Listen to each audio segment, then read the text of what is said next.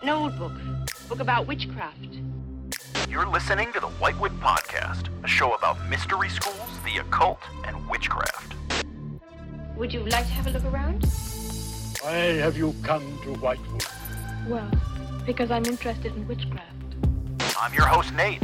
Come with us as we delve into the history, techniques, and backstories of these traditions and the people who practice them.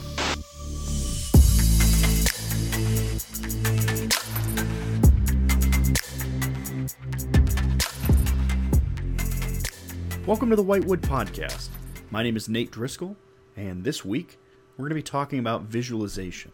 What the importance of visualization is, why you should be learning how to visualize more, what place is it going to play within your magical practice, and how can you get better at it so that you're not always stuck at whatever skill level you started at. How can we actually flex those muscles and build up new skills instead of starting off with whatever natural talent we have. So, to address the very beginning of it, what is the importance of visualization? Well, I would say that visualization is one of the fundamental ideas that is going to become a cornerstone of your magical practice. A lot of it is going to play into not just imagination, but how imagination can, in some ways, seem real to us.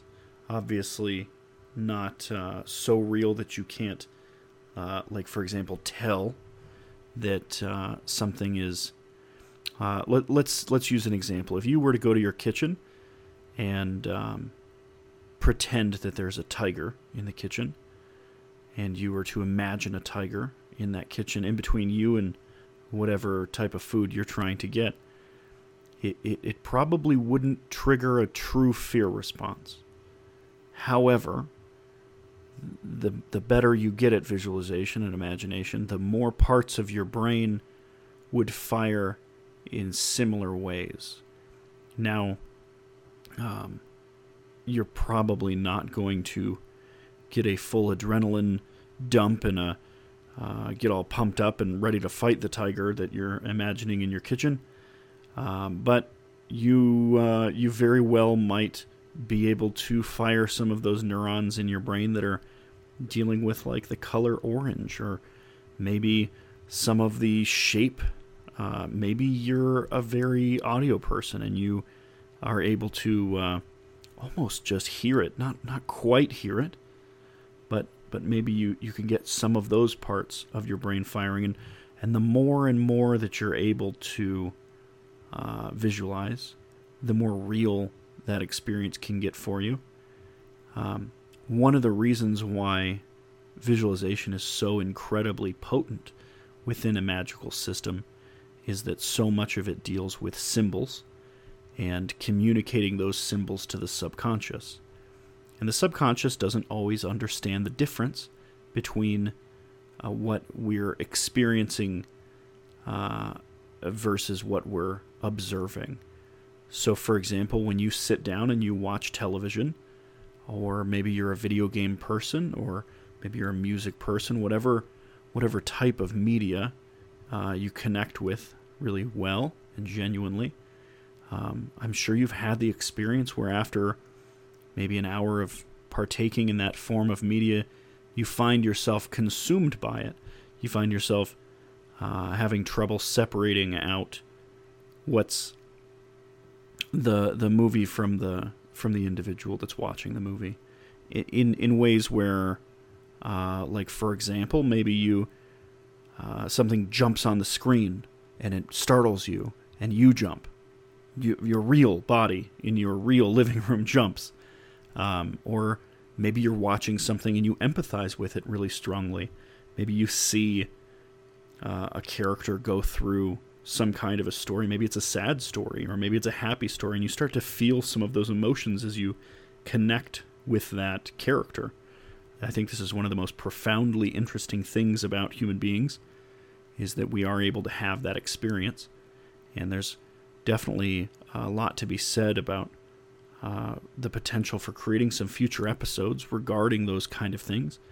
But for right now, as we're talking to visualization, the importance to understand is that the more of our brain that is firing as if it is having an experience, the more our subconscious has that experience communicated to it.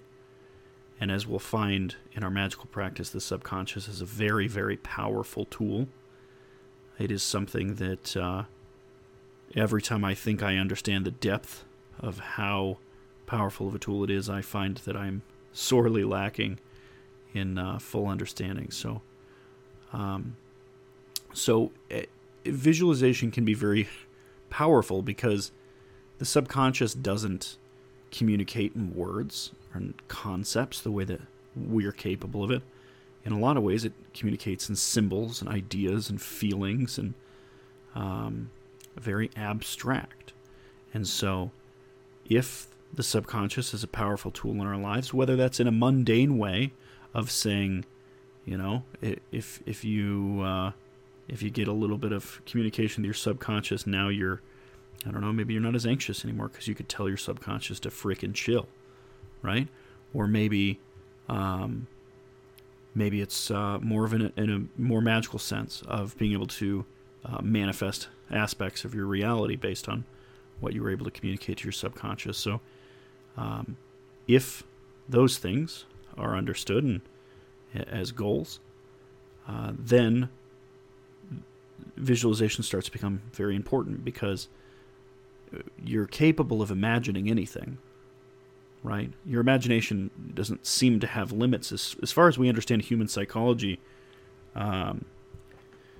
sure, some people are more or less gifted at holding an image in their mind. That's definitely not something we're going to argue, but it is a skill that you can develop, and there doesn't seem to be limits on what types of things we can imagine.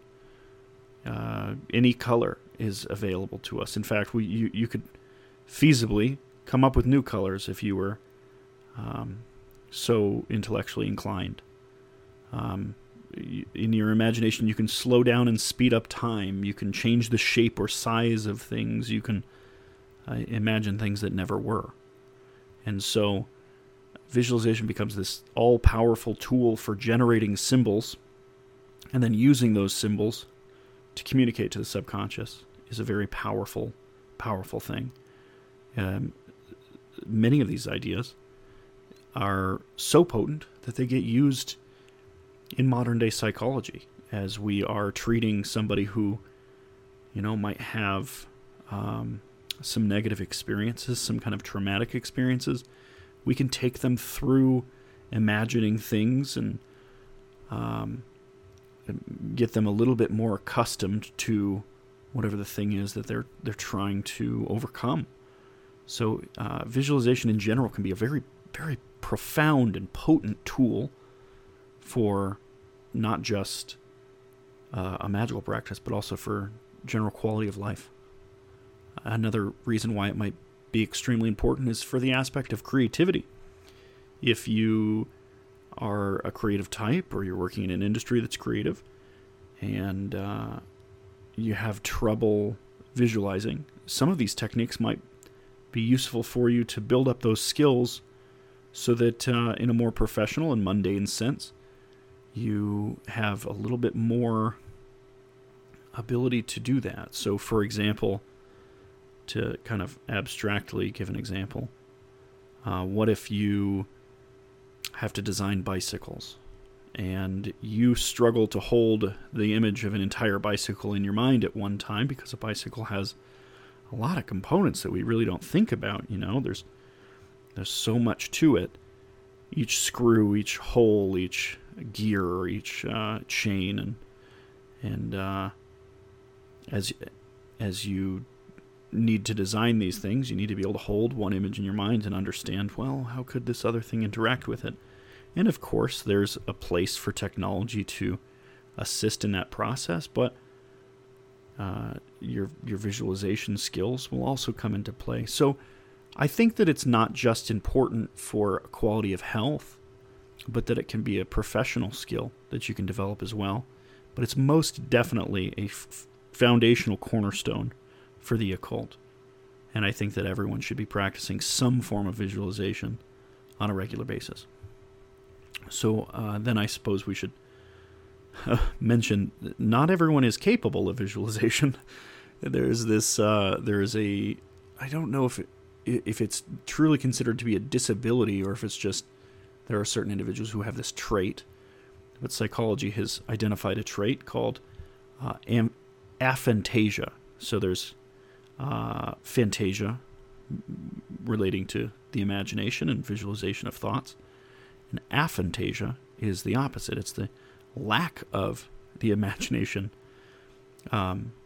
I personally first came across this online in some forums where we were discussing a movie, and someone recounted how dumb it always was when they would go to a movie and some character on the screen would, either have an internal dialogue or have some kind of an image idea in their head. And it was always just such a silly thing to them. And after a couple of posts, as we, kind of poked and prodded this idea that we had never been exposed to before, it came clear that this individual wasn't capable of imagination.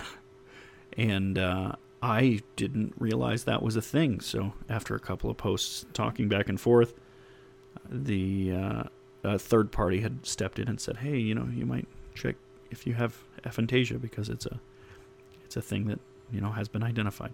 As far as I know, there's no current treatment. But at the same time, it doesn't seem to be something that drastically affects the individual. It seems to be just a process where they're still capable of holding pretty normal lives. It's not like maybe a learning disability or a speech impediment or something where there's more obvious effects in their daily life as they interact with others, as they go about problem solving in their life. Individuals with aphantasia tend to do pretty good, tend to be pretty all right. I have also met individuals who did not have aphantasia, but were not naturally talented in imagination and didn't notice it happening at first. Didn't spend a lot of time developing the skill, and had often said things to me like, oh, well, I don't really see things in my mind's eye that way. And we kind of like poked and prodded and asked some leading questions, and eventually came to the conclusion, oh, yeah, of course I have that. No, I just didn't understand that's what you meant by it, and not to that extreme that some of the others in the room are capable of visualizing. So just some fun, interesting ideas on the different levels of how well people are able to visualize.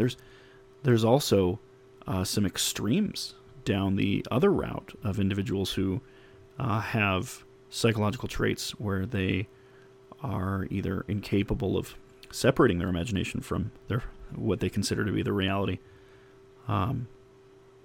or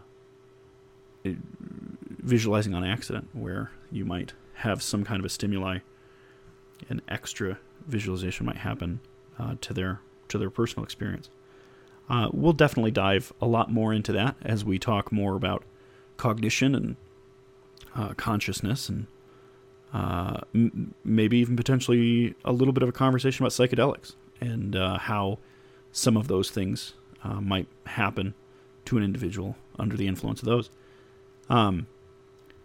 So that gives you kind of an idea of a large spectrum of individuals, and one of the important things to understand is that you could fall anywhere on that list other than having aphantasia, and still get better at it. It's a skill that you can build up over time. That's a really important thing to recognize. So if you find yourself, as we're talking about this, struggling with any of these, that's okay. Put some energy into it, put some time into it, and you will, potentially find yourself much better depending on how much effort you put in. So visualization, the word visual is in there. Is visualization always visual? Is it always seeing things? So for example, if we try to hold the image of an apple within our mind, is it always visualizing the look of the apple, the red skin of the apple, or the inside of the apple, or stem, or the shape? And I would say that it's not. I would say that if you only play with visualization in that spectrum, that you'll miss out on some great opportunities to add depth to your visualizations. For example, if you were able to smell the apple, maybe you smelled an apple 7 days ago and you can distinctly remember what that smells like now. That would be a great example of a visualization that's done in a different manner. Or maybe the crunch of that apple as you take a bite. That would be a more audio visualization. So there's definitely options. Anything that can be experienced can be visualized.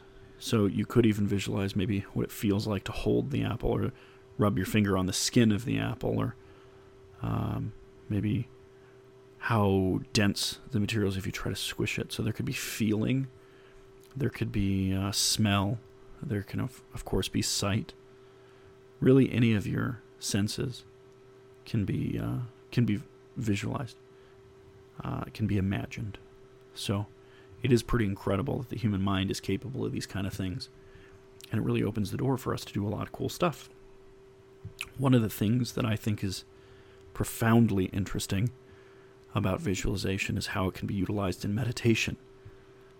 So if you have meditated enough that you kind of get the gist of how to calm one's mind and to find that stillness and that peace, and that might actually be a little bit of a misnomer, the idea of calming the mind. That might be a false definition. But that sense of meditation, that sense of peace, if you can get to that, there's a lot less background noise in your daily experience, and imagining certain things can be a little bit more profound. They can take up a little bit more of your mental experience, and thus they can be a little bit more potent. And so, like, for example, let's say you're struggling with a coworker, and they bother you. Everything about them just drives you insane. They are the opposite of everything you stand for, and and just them being around makes you uncomfortable, aggressive.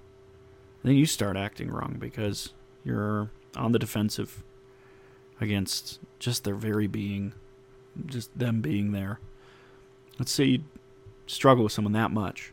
One of the things that you can do is you can take your mind and you can change your mind, change the way and cultivate the way that it operates.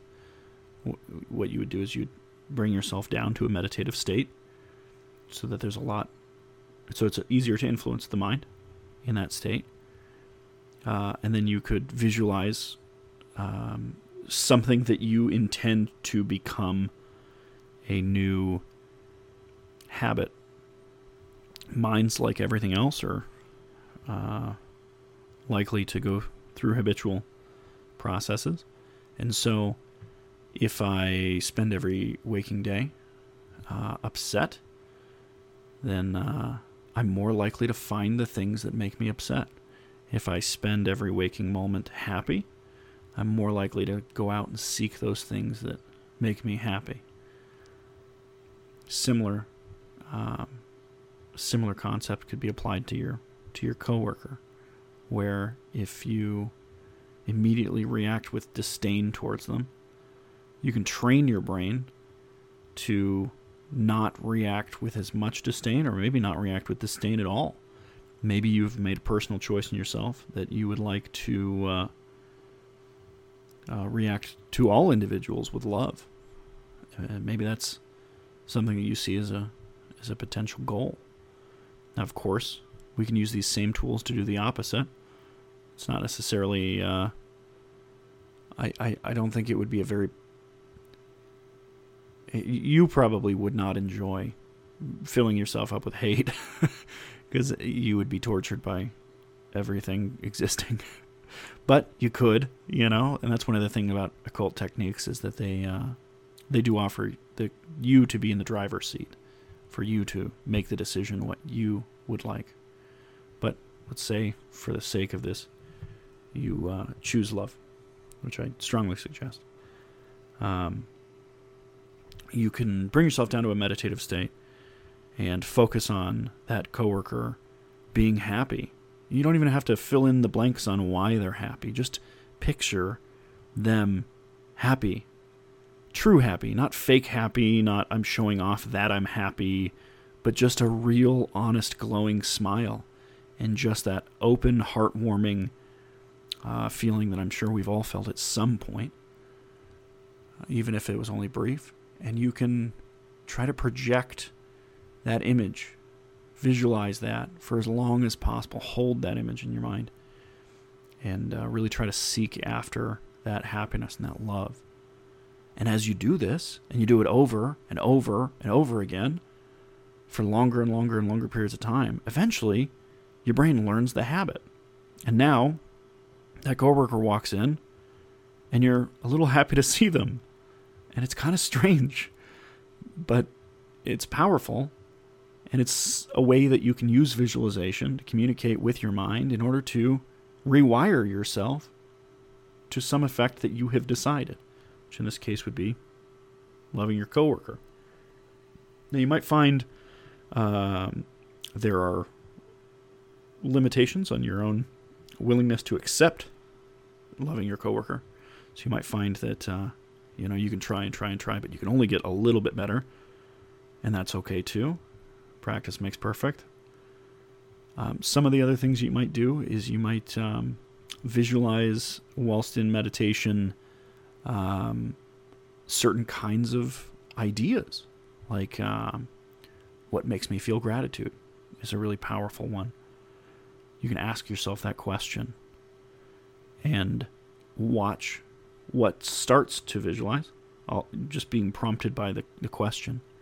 Give yourself permission to answer, and say, what makes me feel gratitude? And then visualize that feeling. Anything that can be experienced can be visualized, and that includes emotions. And so you can hold that feeling, you can visualize that feeling in order to, again, train yourself, train your mind into having more of that and accepting and steering into that feeling when you feel it. I think that a lot of times we are embarrassed when we feel too much happiness or too much positivity or too much all the good stuff. There's a weird social norm that it's not acceptable for some reason.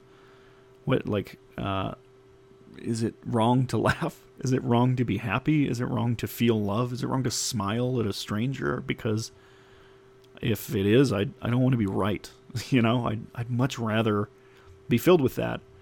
And on some deep psychological level, I have blocks against that. And so I have to train myself on a regular basis to give myself permission to feel gratitude, to feel happiness, to feel those kind of things.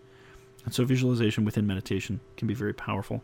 Now remember, it doesn't mean that you always have to visualize the light. You can also explore and visualize some of the darker feelings. Maybe you are struggling with hatred. And if you're in denial about that hatred, or let's use anger instead of hatred, because I think it's a better example. Everyone gets angry. Everyone. Anger is a human emotion. You're going to get angry sometimes. There are things that are going to frustrate you, which is just a little bit of angry. And there are things that are going to make you boil over, and you're going to lose it and just scream. And it's okay. That's part of being a human. Now, it's not okay to be ruled by those emotions. By no means am I saying just run around screaming at everyone. But it's okay to feel it. You shouldn't deny that you feel those things. You are a sum of all of your parts. And that includes anger, right? So you can, instead of denying and hiding those things away and giving them power by the way that you hide them away and pretend like they aren't there. And I'm sure we've all met someone who completely denies that they ever feel angry, and then they start to become petty, and they start to become just one of those individuals who is very passive-aggressive as opposed to assertive with how they feel. So you can explore some of those things by meditating on anger, and just remember that it's okay to train yourself one direction, find that it's, whatever you were learning was learned, and then train yourself back the other direction. So you can say, hey, I'm gonna meditate on anger and explore this feeling, this darkness, and you know what? I learned what I was going to learn. I had an experience with it. I accept that is a part of myself. I now have a little bit more depth and understanding of it. Now I'm going to meditate and visualize the opposite. I'm going to, calm, serenity. And you can bring yourself back the other direction. And these processes can take, weeks, months, sometimes even years, depending on how in-depth you want to go. But that's an example of how visualization can be utilized kind of as a tool to very realistically change the way you think. And if you can steer your mind, I mean, it's one thing to say that you can steer your body, right? I suppose not everyone, but most people are capable of steering their body. They're capable of saying, hey, there's a pen on the table, I'm going to pick it up. I move my hand over to the pen, I grasp my hand around the pen, I pick it up and I move it. And we all agree that having control of that thing gives you power over the world around you, right? Well, I'm telling you that using visualization, you can gain power over your mind as well. And you can steer your mind the same way that you steer your body. You're not at the whim of it. You are not your mind. Your mind is a component of you, but you are not your thoughts. And by grasping and controlling and using those visualization techniques, you can find yourself in control of how you think. If you can control how the engine runs, you can better steer it where you want to go. So I'm definitely here to say that visualization is a powerful and potent thing. We often use it only in childhood for generally a couple of things. We imagine that we're the hero. We imagine that we're going through symbolic story, drama, often emotionally difficult, but things we overcome, torments. Obviously, we imagine romance. All of these key things that make up our idealized world. As a child, you're fighting off the zombies because I'm the hero. I'm the, but whatever the thing is on the playground, they definitely lead to very deep and interesting concepts. So, visualization, very important. There's also how visualization can be utilized in ritual. As we were talking about how meditation, that kind of leads a little bit into the concept of how it's used in ritual.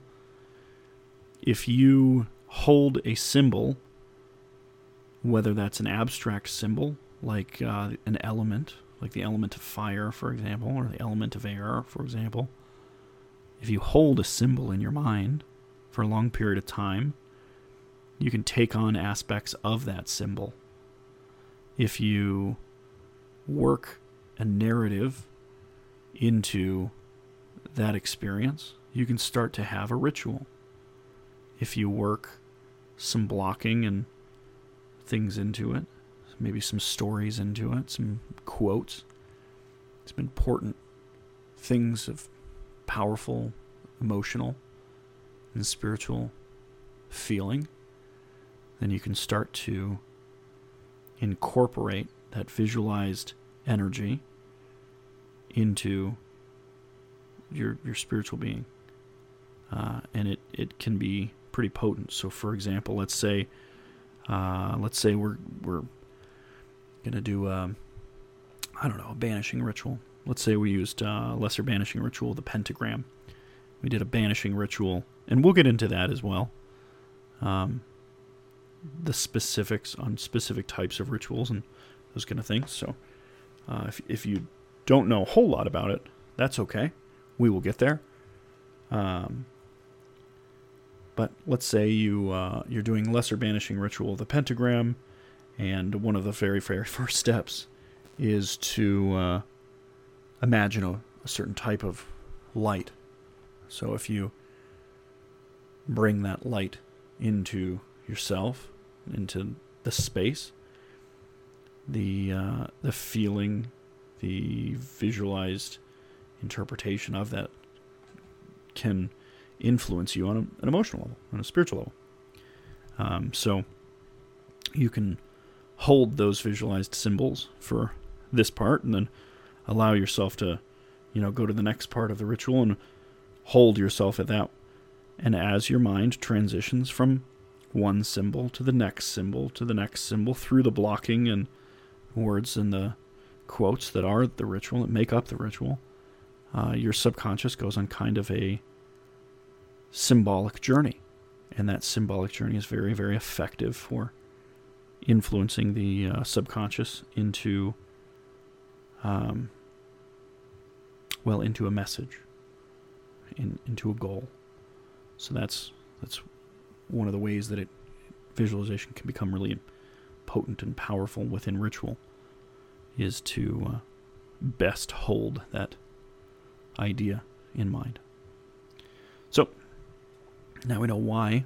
We know why to visualize. We know what we can do with visualization. How do you practice?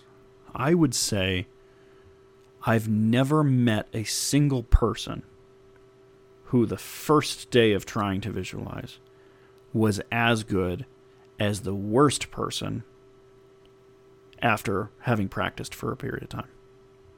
What I mean by that is I've never met somebody who was just naturally so good at it that even the worst visualizer couldn't learn to be better than that.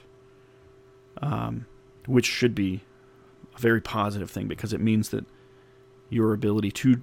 let's say you are excited about visualization based on what we've said so far. Wow, I could benefit from that. That's a positive thing in my life. Let's say that that's the case. The good news is all you have to do is put in the work, because you can, in fact, do it. That's awesome, right? Even the worst individuals.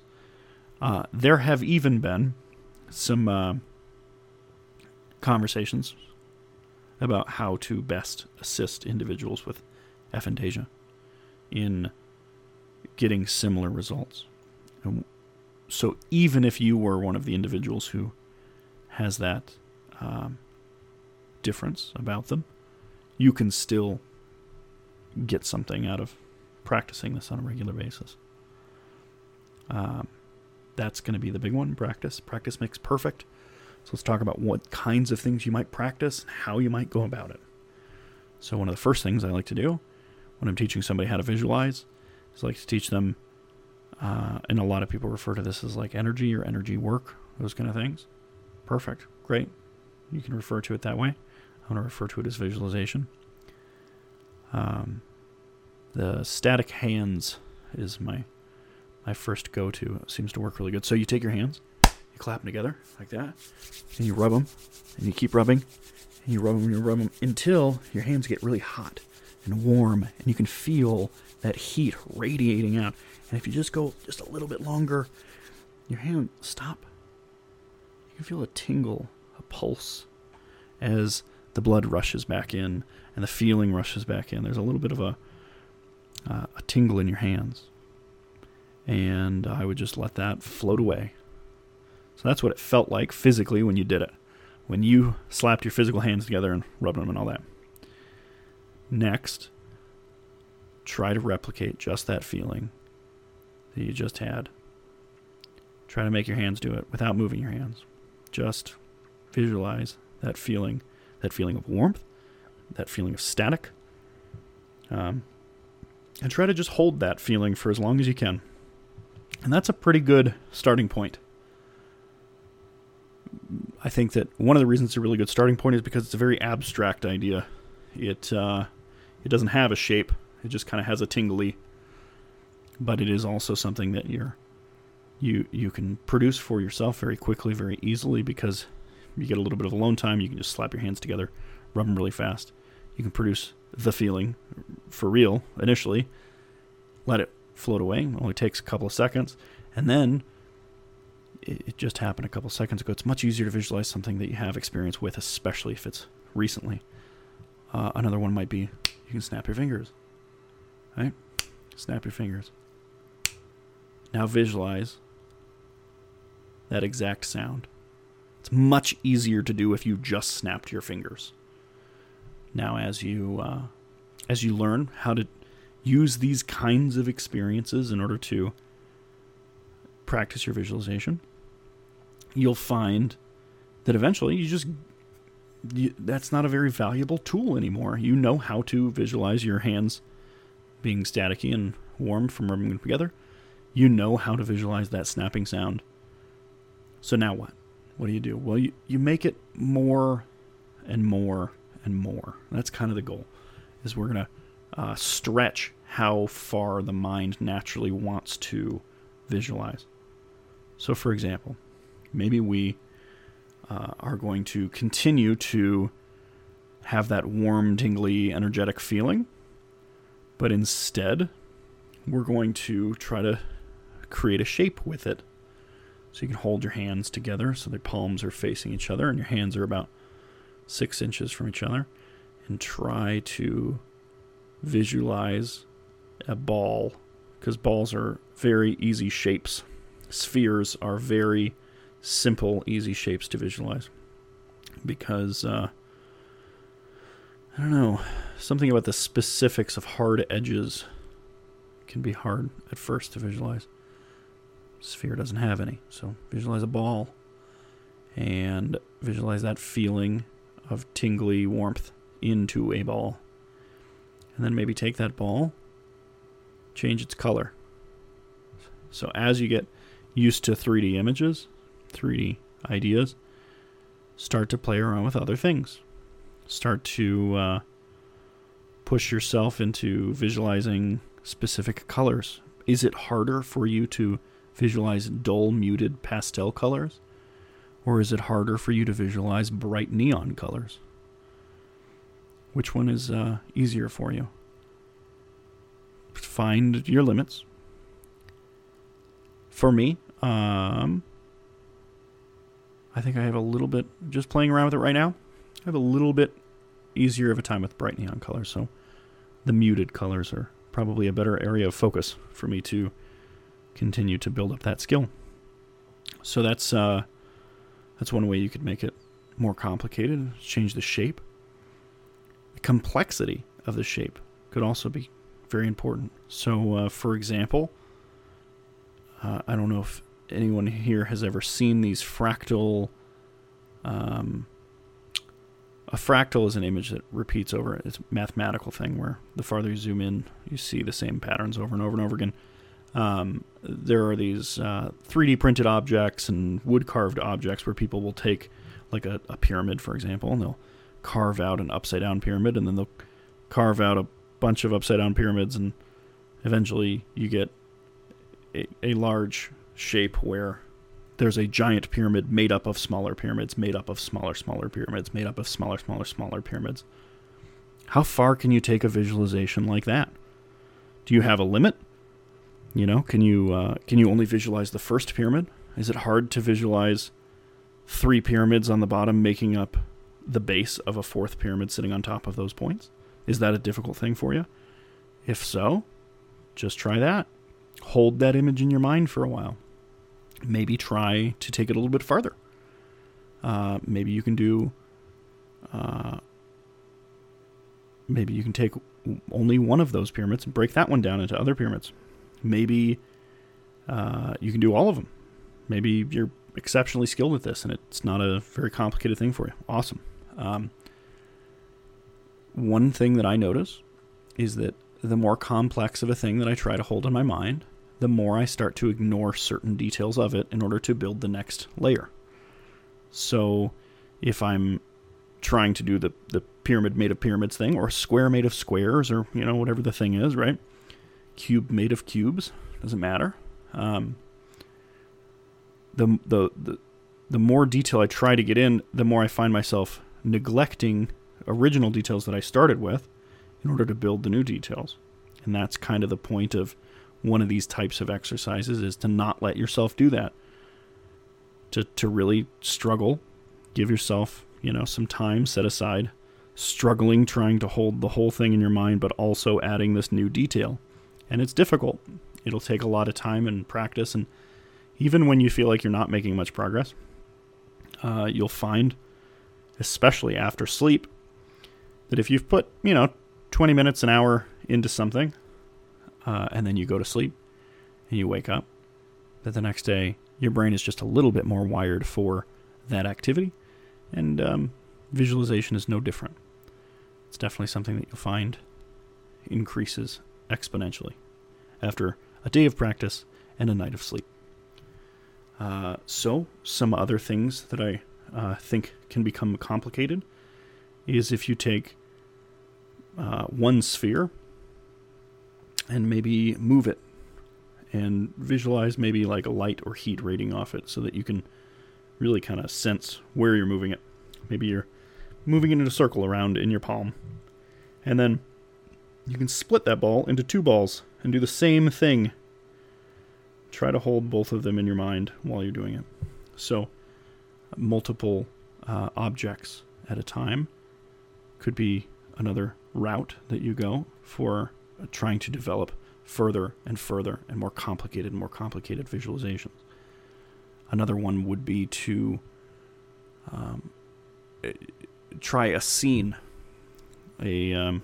visualize some kind of a scene, like I'm standing on a beach. It seems to be a pretty common one. Standing on the beach, I look down and I can visualize the sand, the specific type of sand, the grit of the sand, and how it feels on my feet, and how warm it is because of the sun. And now you can kind of visualize the sun, and what does the skyline look like, and you can really just kind of play on adding new details to this scene. Now, remember that there's not really a rule book for how to do this, so maybe you explore this scene in depth just to develop your imagination skills of exploration. Maybe you are doing something a little bit more specific, like we were just talking about, where you try to have one image in your mind, and maybe you sit in your landscape and you try to hold the whole landscape image in your mind. Maybe that's how you want to do it. There's nothing wrong with any of that. What I would say is that different techniques, you're going to flex different muscles that are involved in your visualization. So, for example, if you went to the gym and you were working out your body, it would be pretty crazy if you only worked out your biceps. You can't skip leg day, man. But there's also other muscles in your arm, right? There's muscles in your chest, and there's muscles in your back, and there's muscles all over. And as you work out each type of muscle, it helps you to move and be strong, right? Visualization is kind of similar.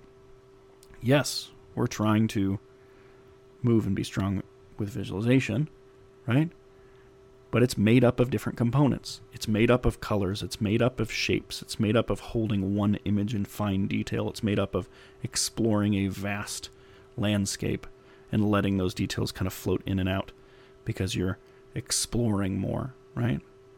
Making it more limitless. So there's a lot of different things that you can learn, and I would just say you're probably not doing it wrong as long as you're regularly practicing and actively getting something out of it, right? Don't focus so much on doing it exactly how Nate did it. Don't go, hey, that Nate Driscoll guy, he said that it's got to be a sphere and rotate it around your hand. And he didn't specify whether it was clockwise or counterclockwise, but I'm doing it clockwise, and no one can tell me differently.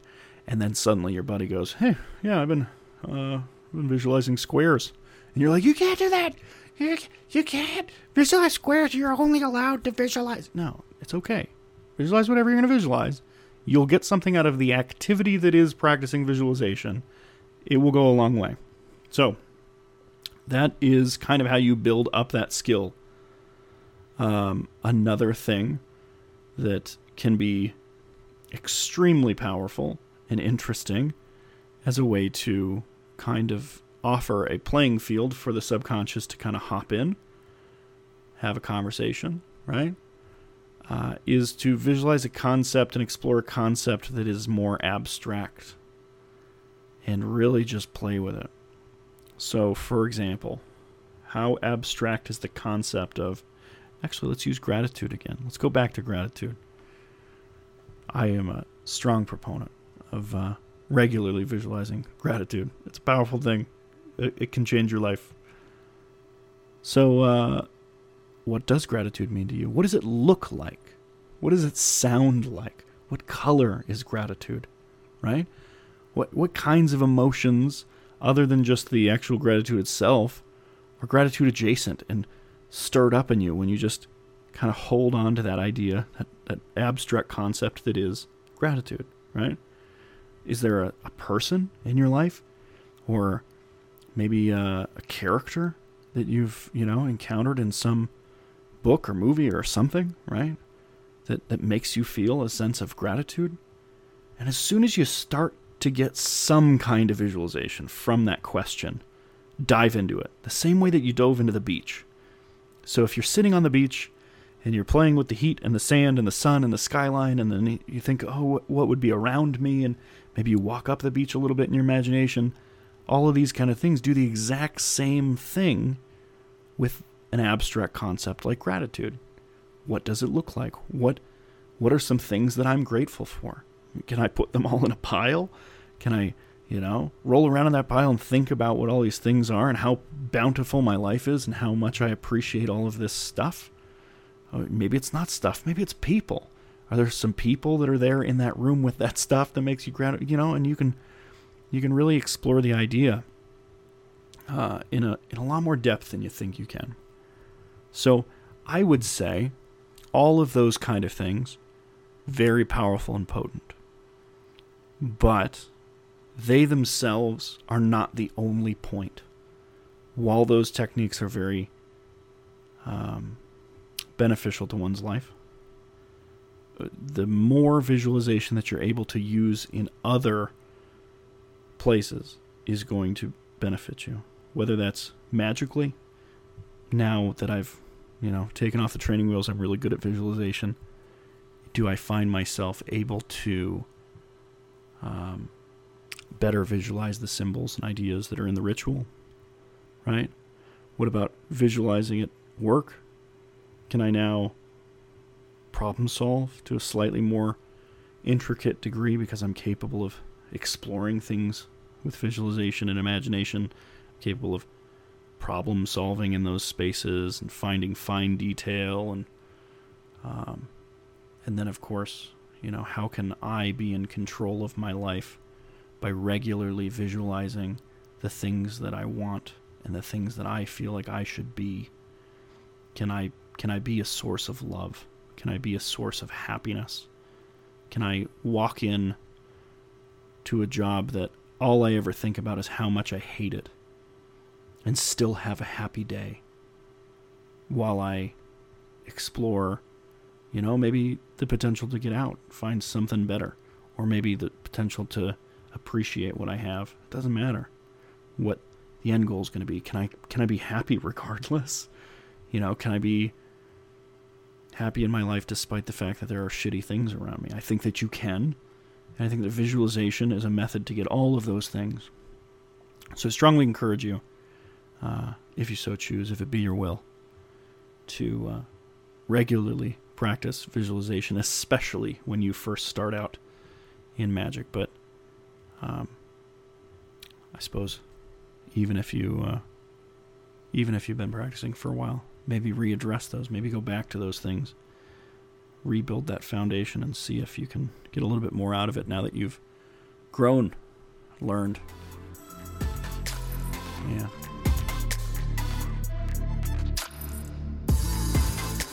Thanks for listening to the Whitewood Podcast. This show is made possible by our Patreon members. You can find us on Twitter at Whitewood Show and on Facebook at Whitewood Podcast. For links to all our social media and information about our Patreon, visit us at whitewoodpodcast.com.